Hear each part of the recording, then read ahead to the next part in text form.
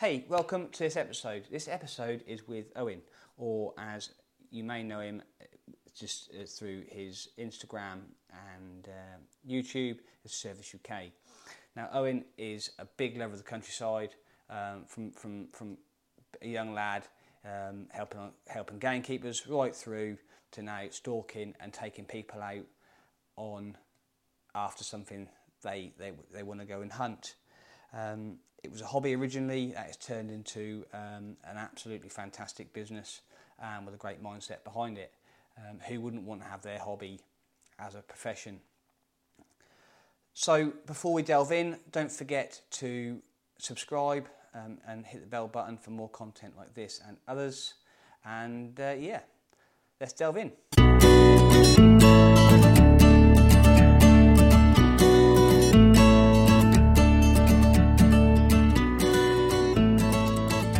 Yeah, there was, yeah. I mean, I grew up on an estate. Well, I didn't grow up on the estate. The village I lived in, I used to walk about 20 minutes across the fields to an estate to help a keeper. I worked on a pig farm when I was a kid, and the guy that owned it committed suicide. And in the aftermath of that, they weren't sure if they needed me as a young one. Bearing in mind I was 11 working on a farm. And I used to be mates with the gamekeeper up there that I met. And so I started going up on a Saturday and Sunday helping the keeper. And I really loved that. And I always wanted to be a gamekeeper. Got to 16. I got a job offered me on a grouse moor through the keeper's network. Came home and told my parents, I've got myself a job at 16. And my dad says, you aren't going to be a gamekeeper, mate. He says, go and get yourself a trade. He says, if the Labour government get in, they might ban shooting, then you won't have any trade or anything. So I got a job with a local company as an apprentice electrician. And I worked for them for 24 years. And it was only kind of worked my way up, and I ended up being a director for that company. And then when I got to 40, I was already still stalking and shooting. I thought I want to do something I really enjoy. So I managed to have an opportunity to leave it. I had to have a year off from that industry, but while I did that, I built my website and off Service UK went. You know what I mean? And, so I've always had understood keepering, and I've always appreciated what the keeper has to try and achieve. It has changed a lot because a modern day keeper, he's, whether he thinks it or not, he is a businessman. You know what I mean? He's trying to make everything balance. He's got a lot of things against him, vermin, weather, crops, feeding, bees, and it's difficult, and it's never been more difficult than it is at the moment because the books aren't balancing now, are they? You know what I mean? COVID's knocked that out the park, and it will be very interesting to see what carries on next year. And it's. Me personally, I mean, I don't these massive days. I think the biggest day I ever shot on was a 400 bird partridge day, and in the UK. And I think halfway through the day, I thought I was already starting to think it was carnage. You know what I mean? It was just. That was going to be my question. Did you enjoy it? Well, I did on that occasion because I was with a really good set of guns, and it was actually a corporate event. And the hosts were a supermarket, a well-known supermarket. Whether they get away with that now, that was 15, 20 years ago, out in Lincolnshire. I think it was on an estate called Napton, and it was fantastic. And we just dropped onto one of them early October days where it was windy, and the birds were superb. And the bulk of the birds were shot after lunch. Everybody was picking the birds, incredibly picking the birds. And then in the afternoon, they'd left the drive after lunch. I think we shot a third of the bag on the. But there was the old boys there that were a pleasure to shoot with. You know what I mean? And I think I was probably one of the only guys shooting over and under. Yeah. And I was there to help out a kind of friend who was hosting it. It was a great day, but. I also got invited on a pheasant shoot in the Czech Republic about 8-9 years ago. And every year I was invited on a big wild boar driven hunt, and then they changed it and they said, we're not doing a driven hunt this year. We're going to do a big pheasant hunt. It was right on the edge of the Slovak border.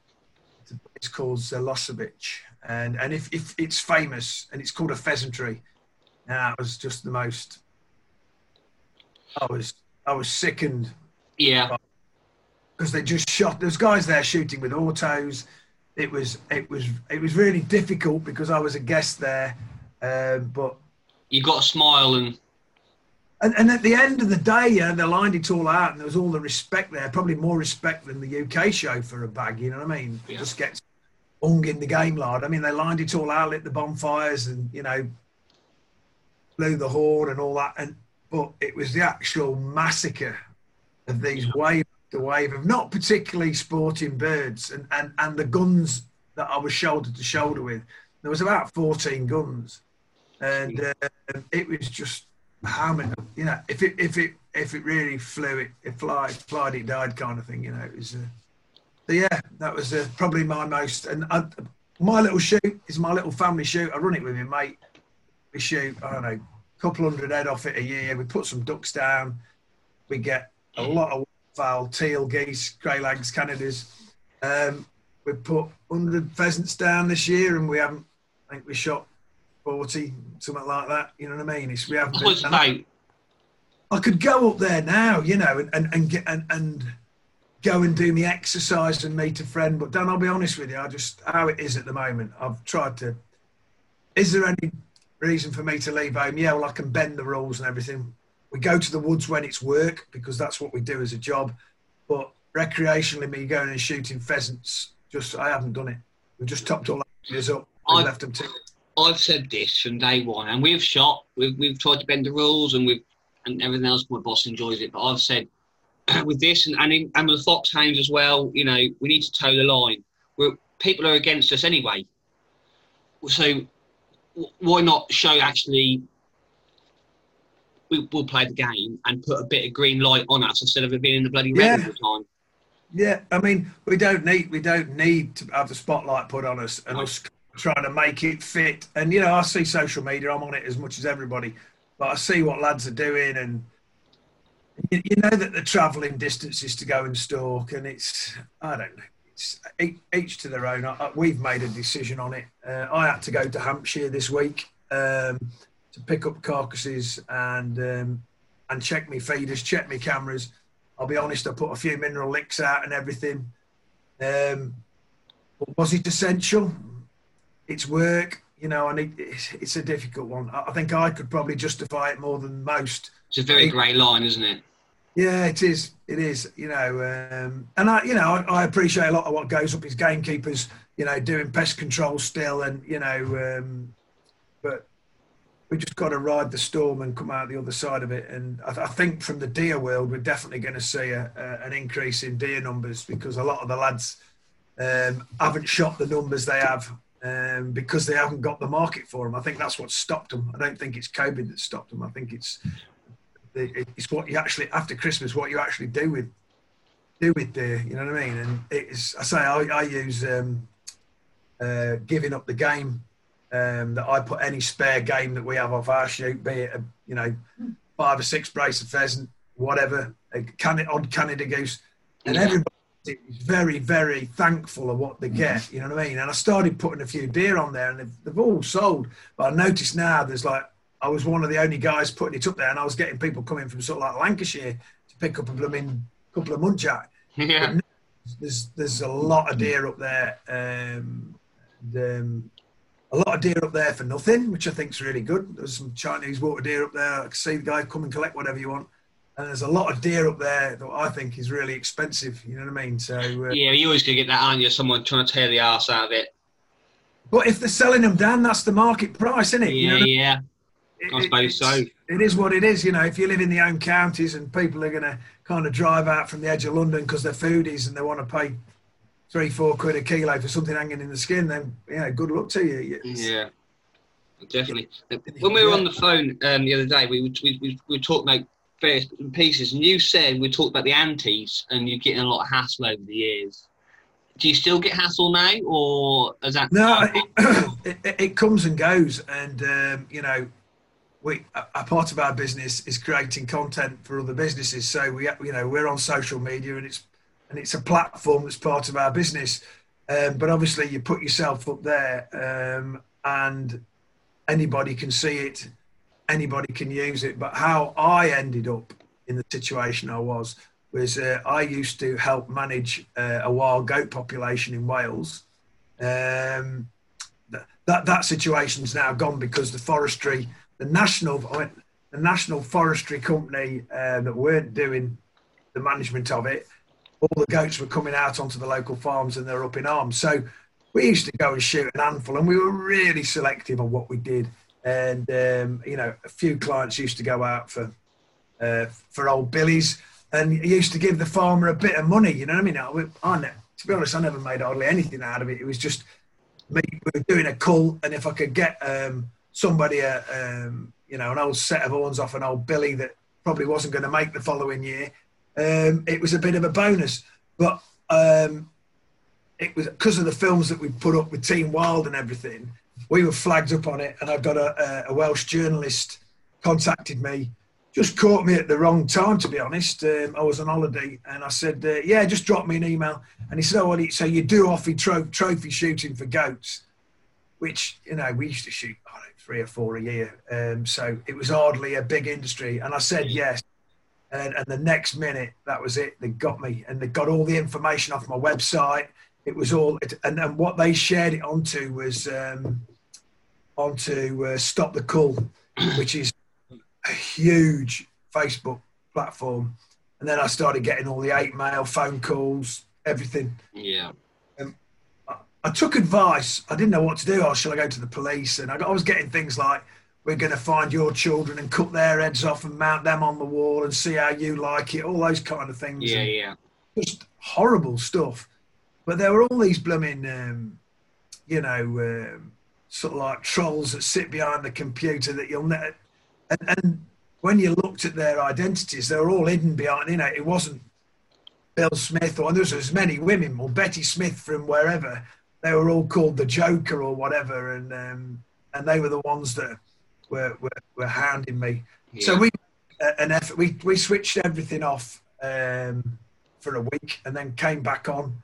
And one of the editors, Dom Holton from Archon, I write for a couple of magazines for Archon, Rifle Shooter and Sports Shooter. I rang Dom up and said, "What do I do, Dom?" He said, "Owen," he says, "you're probably the 10th person that's got a reasonable profile out there that's had this." And he said, "The only advice I can do is delete block, delete block, delete block." And that's what I did.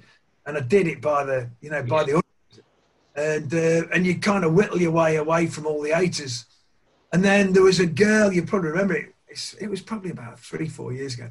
There was a girl called Lisa somebody, and she was shooting and tweeting and twittering it all, and she was shooting, feeding the kids on wild game, and she got pictures of her with foxes and God knows what, and the Daily Mirror got hold of it, and she was front page news, and that just in an instant it took it off me onto somebody else. Yeah. And Rachel Carey, it's been, it's not very nice though, Dan. I can tell you. No, well, I've had a little bits of it because I worked for the Foxhound Pack for a little while. I used to fly the Golden Eagle for a Foxhound Pack, and they did leave me alone to a certain degree. When you've got a £9 eagle on your arm, they tend to step back. But I've been spat at, and everything's been said to me. But well, sticks and stones.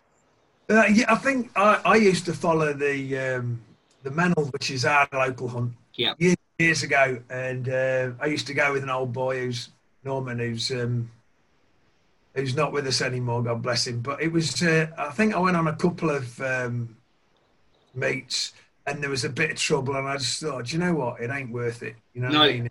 It just wasn't worth the hassle, and it wasn't as enjoyable as it used to be. And then I actually followed the North Cotswold because I'd got ground there. Accidentally, I'd been stalking, and just as I was kind of finishing stalking, they were meeting, and I'd stop and follow around.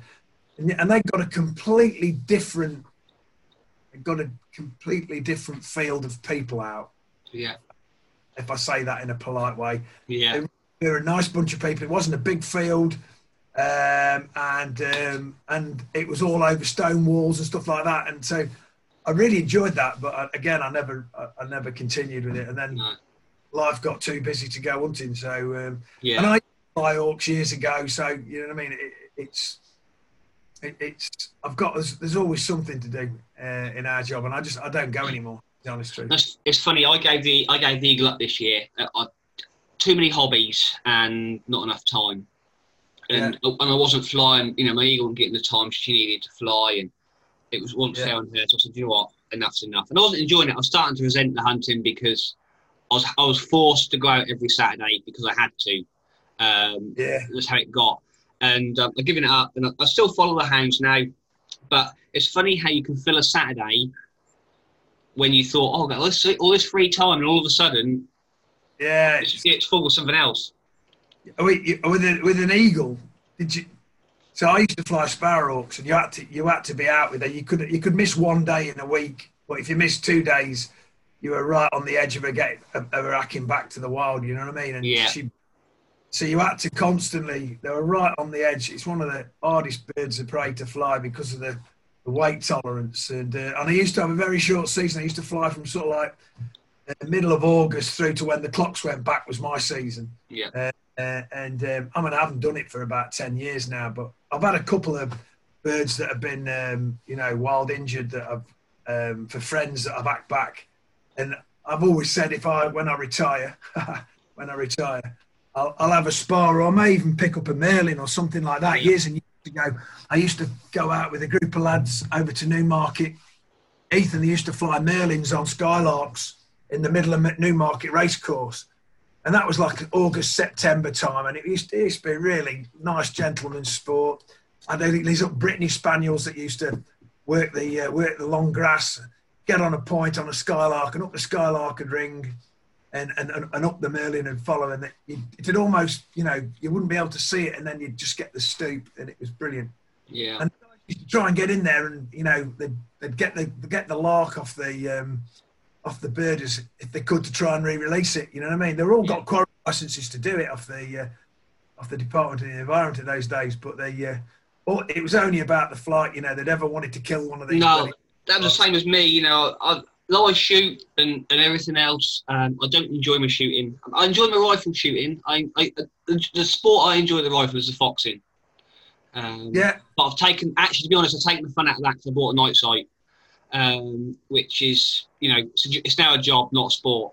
But I've always loved the running dogs, catching rabbits with the lurcher. And the thing I really got into was chasing muntjac with the eagle. That was the thing for me. Just the foxes were good fun. Hares obviously the pinnacle for an eagle. But yeah, and to me it was never about the catch. It was always about the chase. Yeah. Always. Yeah, I had a mate years ago. Well, he still is a mate, but he used to fly a Benelli's eagle on the Welsh borders on the rabbits up on these hills, and it was a piece of kit. A Benelli's is not as big as a Goldie, but it was a fantastic bird, really fantastic bird. And again, I was involved with the British Falconers Club for years. I was like the Midland. I was like the vice chairman, and we used to do a newsletter and all that. And I kind of, in the end, I got 3 sons growing up. I was into stalking, doing a bit of, game shooting. I've always been into duck shooting, and where I live on the Trent Valley, so we're blessed with lots of gravel workings, and there's lots of wildfowl and stuff around here. So I just couldn't fit it all in. And with the hawking, you've got to put all the time and effort into it, else it's just not fair on the bird, is it? No. When I was poking around your website, you've worked with quite a few brands. Is there anyone you want to work with you haven't done? Well, we may have a list of brands up there, and some have been project by project, and then there's been brands that we've worked with for years, and I look at other. I don't like to say I'm an influencer, but I've just been doing it long enough now. But I've kind of stuck with the people that have always, I started with Merkel probably 8-9 years ago when the Helix first came out, and we did a media event that involved Merkel, and they said, what rifle do you shoot? And I've always shot Sowers as my rifle of choice. 202s now, but I picked them up for 7 or 8 years. But they gave me a Helix, and I really love this fast action, and that's what I stuck with. And through Merkel, we've got a really good relationship. I know them all; they've all become friends, if you know what I mean.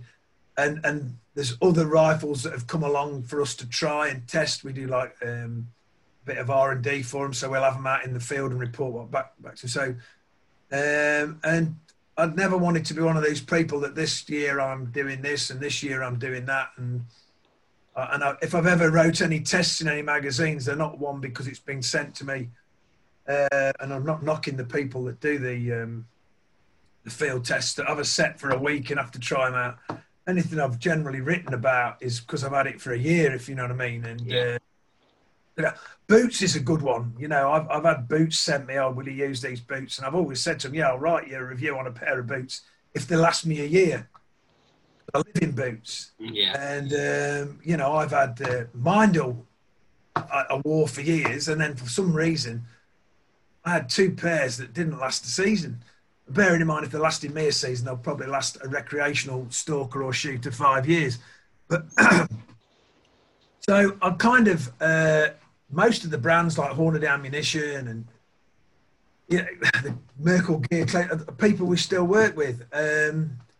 I wouldn't mind doing something with Pulsar is one thing, and I've never bothered them or anything. But I would. I mean, thermal, as you touched on earlier on, has been the game changer.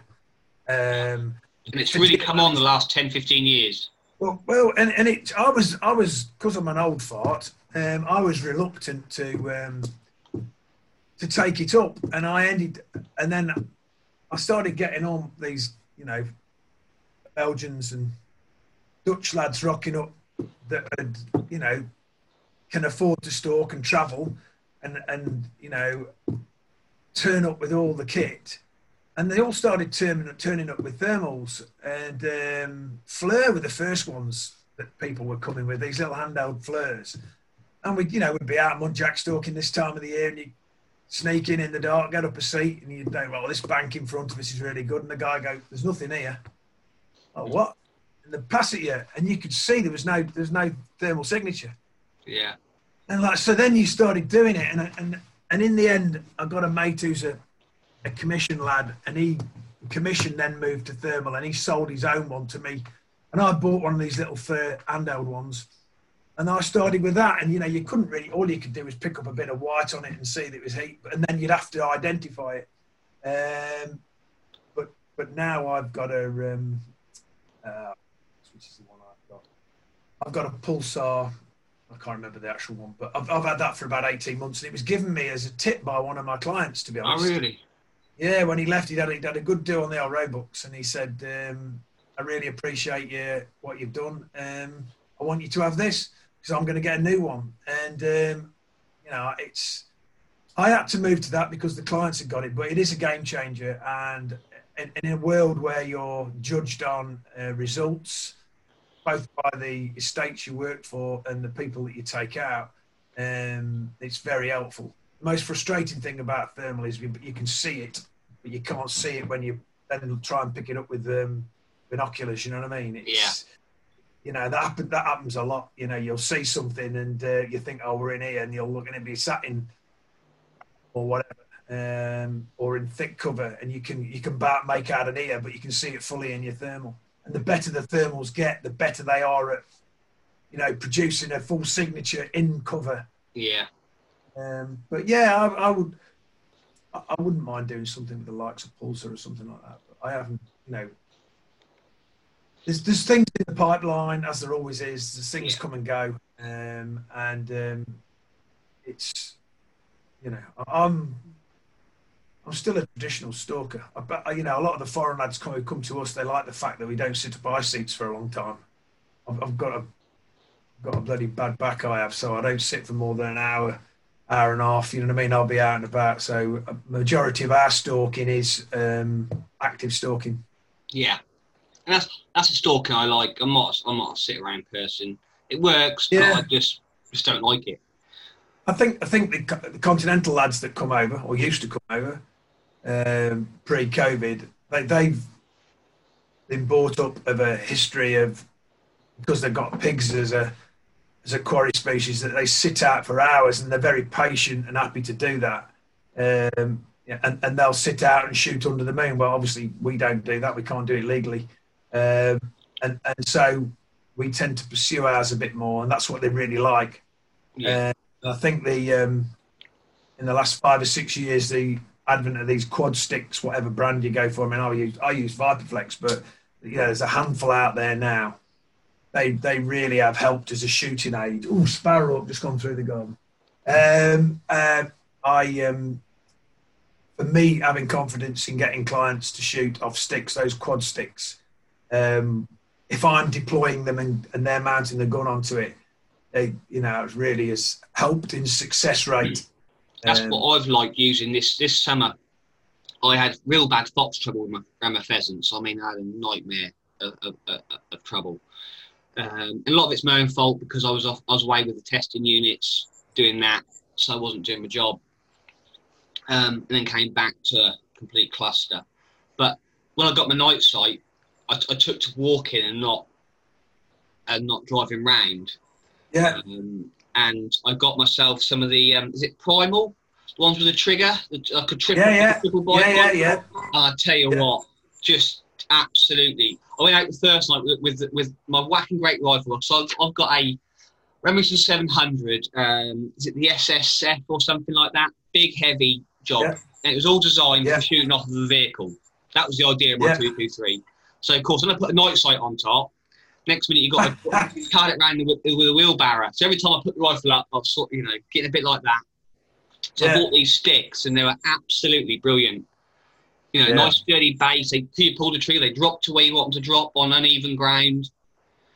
Did you have more success by stalking them at night?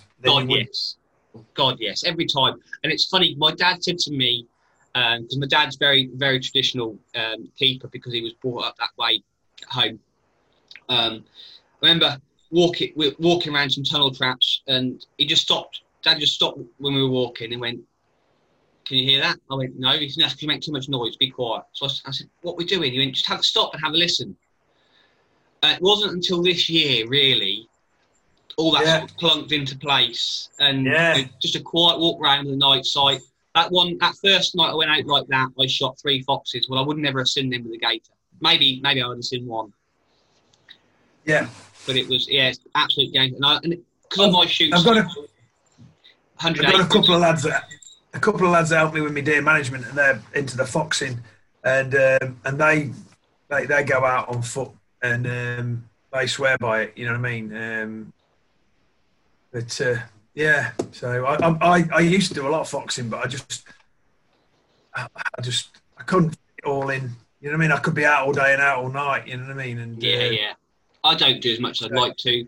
I want to go stalking. The stalking's one thing I haven't done a lot of. I think it's its own discipline. I mean, and if you read the magazines, a lot of the current magazines, rifle shooter, sporting rifle, and everything. You can see where the investment of money is in the amount of kit with the foxing gear. The night thermals, the thermions, and all those all that these guys, invest in for that particular market, and how effective they are by going out and doing it. And the fox is always going to be, whilst we have produced pheasants, fox is always going to be. While it's got a food source, high in population. Yeah, 100%. We're blessed to only have the fox, really, aren't we? I'm just putting together some information on the wolf because I've got a lot of friends out on the continent in different countries and that are all getting impacted by these wolves coming from the east.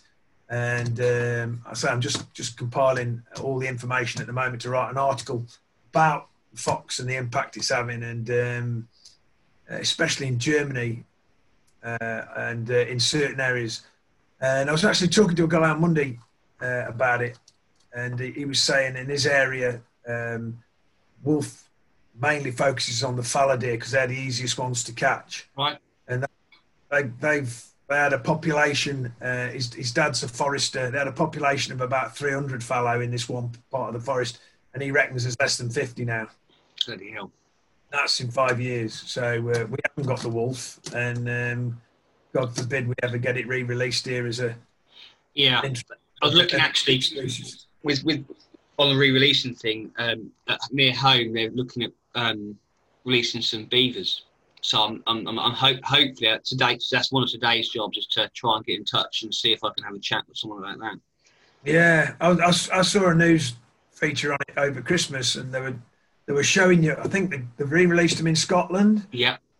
They've got so many now, they can't re-release them in Scotland. So they've been catching them and driving them down to the Lake District and re-releasing them on private ground there. But it's... I got a friend actually. I don't know if you listen to it. One of the audio podcasts of mine is about fly fishing, and Bernard used to do a lot up in Scotland, and he talks about the beaver and how much that's an issue with the salmon. Not the salmon, the trout. Yeah, I did listen to that because I thought it was quite interesting. Now, for the price you have to pay for salmon fishing in Scotland, you might as well jump on a cheap flight to Iceland and go and get guaranteed salmon fishing. You know what I mean? Yeah. Which is, I'm not a fisherman. I was when I was a kid, but no, I'm not. In a canal for that, and I've got friends that have always invited me to, go and thrash the water for a trout or whatever. But I always, when I should have been developing the interest as a fisherman, game fisherman in my teens, I was flying a sparrowhawk. So yeah, that's it. So you can't do everything. I appreciate what people do, but yeah, I thought that was an interesting comment by him. So I did listen to that one. There you go. You see. Yeah. I was gonna say, what's on the bucket list? You got anything you want to go and shoot or go anywhere and do? Well, I will always want to go and shoot chamois. That's my passion. And this year we had 2 hunts lined up for it, and both those got cancelled. I always like the mountains because being a bit of a fat lad, it presumes a bit of a challenge to me. So I have to get myself in shape for going. And generally the people I'm going over there to hunt with are old friends. So it ends up being a lovely trip, no matter if it's successful or not. I may have clients with me. Generally the clients are friends of friends. So it's not that they're completely new to me. And just being up there in the mountains. So bucket list, I would love to shoot an alpine ibex in my lifetime. I don't think I will, but I would love to do that. I would like to go and do elk. I had in the pipeline an offer to do a swap with somebody for that, and that kind of got scuppered because of the COVID situation, but it was only a chat. And that could come back on the cards anyway. Again, last year we had a trip to Finland to shoot to stalk Capercaillie with a little 222, and I was really looking forward to that because again, you go out and stop in these wigwams for 2 or 3 days and do it's a real backwoods kind of hunt. And it was not about the quarry; it was just about being out there and the adventure of it all, going off grid a bit. That's the one thing I have with the Americans. I really hate the fact that they can stalk and hunt the way they do. They've got so much freedom to it all where we can't. I'd love to set a tent up and then be able to go off and stalk. I think that's my idea of absolute heaven, and you can't do that in the UK. I think the problem you would have, and I've had many American clients, is the fact that their success rate, and because basically everything they hunt and shoot, they have to eat. Yeah. So I've had Americans with me, and we've been out, I don't know, after roebuck, say for example, and we've shot in the rut 2 or 3 in a day, or an evening, or even out calling. You know what I mean? Yeah. I just can't believe it because they're that used to being tagged out, or and I think that would be. We're so blessed with having the densities of game that we have. And it's one of the things that always comes back to me from foreign visitors, even if it's a German sitting in an high seat and there's pheasants all about. They're not used to seeing that amount of game birds or a hare running through or whatever. They've got wild boar, but that has an impact on everything that's ground, nesting, feeding, living. And so we've got an absolute abundance of game. And, I think for the Americans, it's all about that, that narrow, some of the seasons are only a matter of weeks, aren't they? For a certain discipline, be it a rifle or whatever. And so we've got an incredible freedom to hunt as much as we want. And we are our own. We don't. No one tells us what we can and can't shoot. You know what I mean? It's our own responsibility, which is quite unusual because throughout Europe, the game is run by the country or the state, and you're told you can shoot really. I've got one last question on my list of questions. I've actually done some homework, which is unlike me to do any homework for any of these. So, what is hunting to you? I think we've covered it really anyway. But what is hunting to me? It's my life, really. It has been since I was a kid. Whether I was looking for blackbirds' eggs when I was a kid down the hedgerows or whatever. It sounds a bit corny when you say it's your passion, but it definitely is. Although sitting up an high seat on your own in February in the snow waiting for some fallows to come through, it's a bit of a, but it's everything really to me. I'm always out whether I like it or not, whether I'm driving down, if I'm travelling somewhere, going to manage deer on one of my estates, I'm still looking over the edges as I'm travelling along the M40, you know what I mean? It's just part of my life, and I'm blessed the fact that my sons are involved with it and love it as well. And, it's just my life. It's everything to me. That's what it is. Yeah. Same with me and same with both people I talked to. That's one of the questions I'm going to try and put into most people I'm talking to now. Is what is it to you? Yeah, it's everything we do, from the dogs that we have to the food that we eat to, it's just entwined throughout my life. Really, yeah. I've just bought a dehydrator. I've got a mate. He's sounds very vegan. Chef Pascal, he would be a good guy to do a podcast with. Very passionate guy, and I watch what he does, and he's been dehydrating these. It's kind of a biltong, but he's got his own slant on it. So it's biltong meets bresaola, which is like an Italian recipe where the actual meat in the middle isn't rock hard; it's still soft. And I've been doing that, and I've just done my first batch of that, and it's been absolutely incredible. I just did some roe, separated the muscle groups out of a haunch, cut it thinly. And you marinate it and pickle it for a few days, and then take it out this brine and season it, and then dehydrate it for 2 or 3 days at a low, warm temperature. Yeah. Oh, Dan, it's to die for. Is it really? I'm going to go and have some now. Just thinking about it. Thank you very much for doing this for me, mate. It's much appreciated. No problem, Dan. It's great that. So that was Owen, who I cut off a little bit prematurely. A big thank you to him for taking his time out to talk to me, because as all my guests, they haven't got to take their time out and talk to me at all. Like I said, share, comment. Please comment, please like, please share, pass it around. That is the way this works. And yeah, until next time, catch you later.